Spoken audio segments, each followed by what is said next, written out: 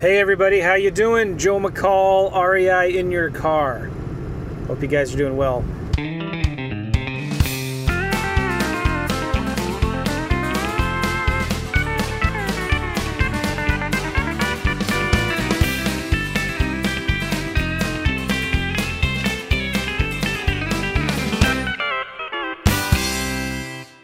Just leaving now our monthly St. Louis Wholesalers Mastermind. I jokingly call it the Syndicate, but that's kind of not true.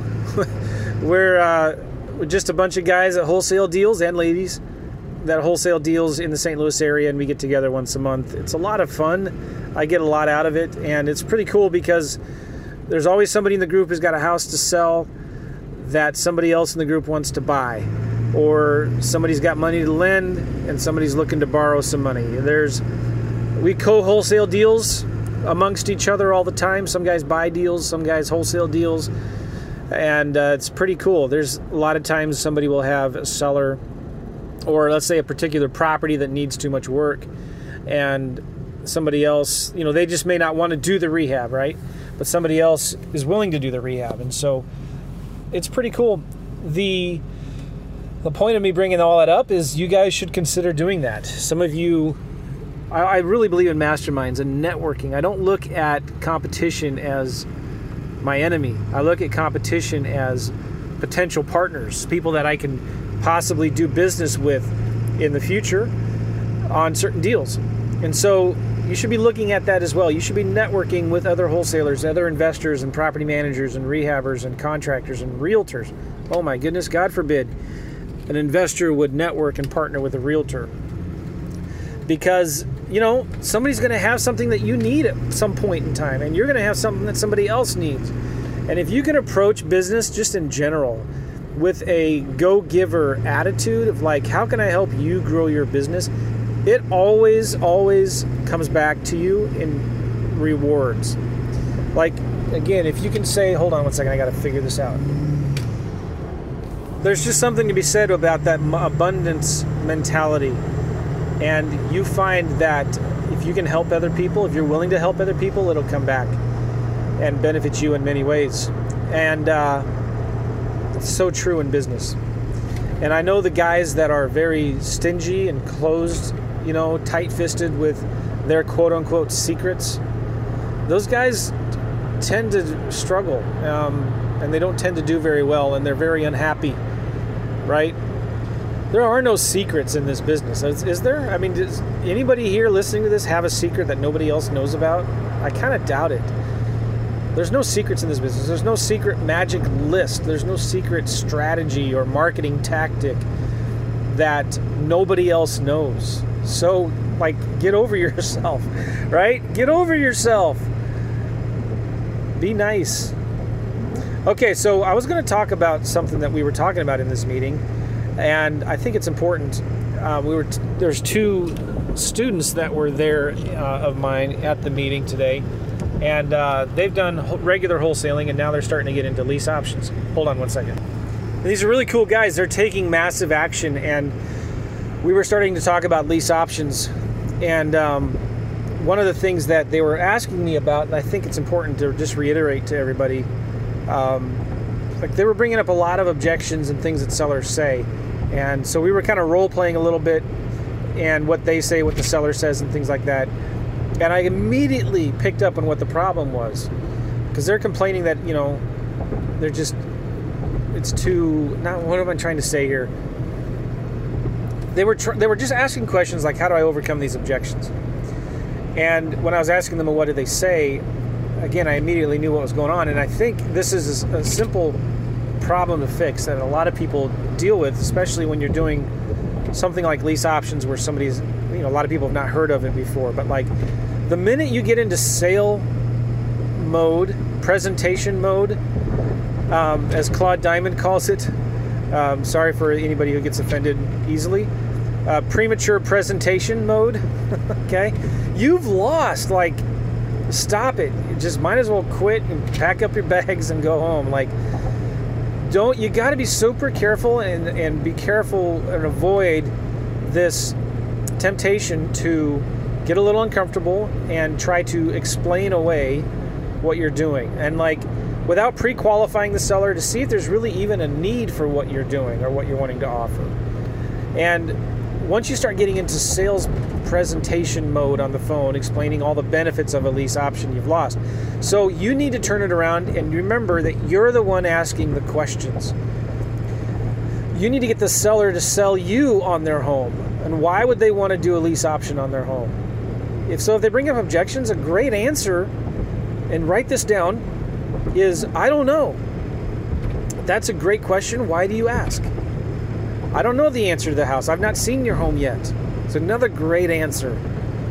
It's a good question. I don't know. I've not seen the home yet. Tell me a little bit more about why you asked that. So he or she who answers the question stays in control. You've got to stay in control. And the best way to do that is to ask questions. You answer questions with questions.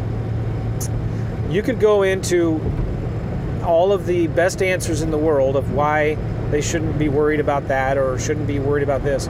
But if they don't want to do a deal today, then you're wasting your time. So if they ask a question like, well, what if a tenant buyer trashes my property? You say, that's a great question. Let me ask you something. Why did you ask it? Or you could say, once they tell you why, then you could say, you know what? If I could show you a way that I could take care of all the maintenance and repairs, or you can say something like, if I could show you a way where you wouldn't really have to worry about that, or the likelihood goes way down, what would you want to do then? Or if I could show you a way, if I could take care of all the maintenance and repairs for you, is there any reason why we couldn't do a lease option today? Find out what their questions and objections are and find out why they are bringing those up. So your job is to be a truth seeker and a truth giver. You don't want to promise or overpromise things that you can't deliver.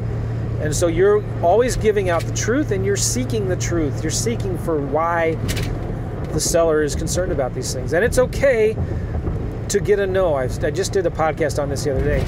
You want to get to a no as quickly as possible. A yes or a no as soon as possible. The maybes will kill you, right? And if you start getting into presentation mode where you're explaining all the benefits, you'll lose those deals. You'll lose way more than you'll win. So you need to pull away, stop chasing the seller, and get them to chase you. You start off the conversation with things like, that's a great question. I don't know the answer, but let me ask you some more questions about your house to see if this would even be something I would be interested in. I only buy nice homes in nice neighborhoods. So tell me, is your house a nice home and is it a nice area? It sounds like a nice home. Why haven't you sold it yet?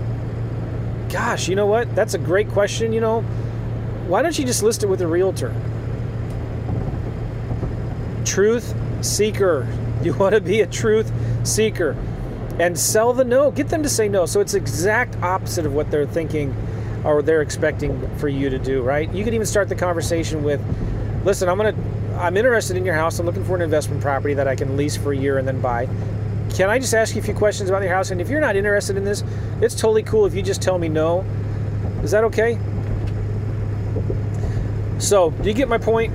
I don't want to belabor this any longer than I need to, but I think it's really important that you think about when you're talking to sellers and you're making offers, you need to be off the phone in 3 to 5 minutes. You should know if they're motivated or not within 3 to 5 minutes. And you don't want to get into presentation mode until you pre-qualify them. It's okay to fire the sellers. What does a doctor or a lawyer do when you go and meet with them? All right? Where does it hurt? What's the problem here? And that needs to be hold on a second. You need to think of yourself mentally as the lawyer or the doctor in this situation. And you need to be the one asking the questions. It'd be a little awkward, wouldn't it, if the patient came into the doctor and said, well, tell me about your practice. Like, where did you go to school? And how long have you been practicing medicine? And why should I help? Why should I let you help me? What do you think a doctor's going to say if you come into their appointment with them like that? You know what? I don't think you're ready for this. I've got 20 other people waiting for me right now. My time's a little valuable. So why don't you go look for another doctor down the street? You know, do you think they would ask or answer all those questions?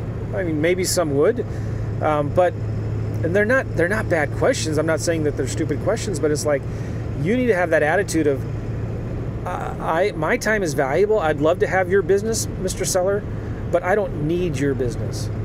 So why don't you just go list your house with a realtor? Why don't you just sell the house yourself? Oh, well, you don't want to or you can't. Okay, so why won't your house sell? You had it listed with a realtor. Why didn't they sell it? It looks like a nice home. What was the problem? And this is another great question. What are you going to do? Let me just ask you what's the word I'm looking for? A hypothetical question. What are you going to do if you can't sell the house? Are you going to rent it out? You see where I'm going with all this?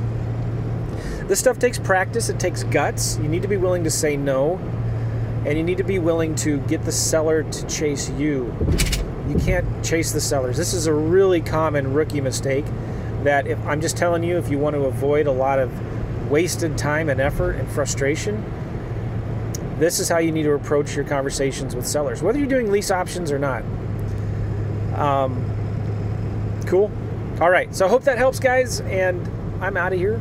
Listen, if you want a real simple wholesaling course, like without all of the complexity and without all of the fancy jargon and 500 different ways to do marketing, and if you just want like how to do a deal with like one-page contracts and stuff like that, and I wish I would stop saying like you know what I mean, then go to flipmindmap.com, flipmindmap.com, or you can text the word flip to 313131. Again, text the word flip to 313131, and I'll get you this mind map we put together on how to wholesale a deal from beginning to end without any of the fluff or the hyperbole or fancy stuff. Just real simple.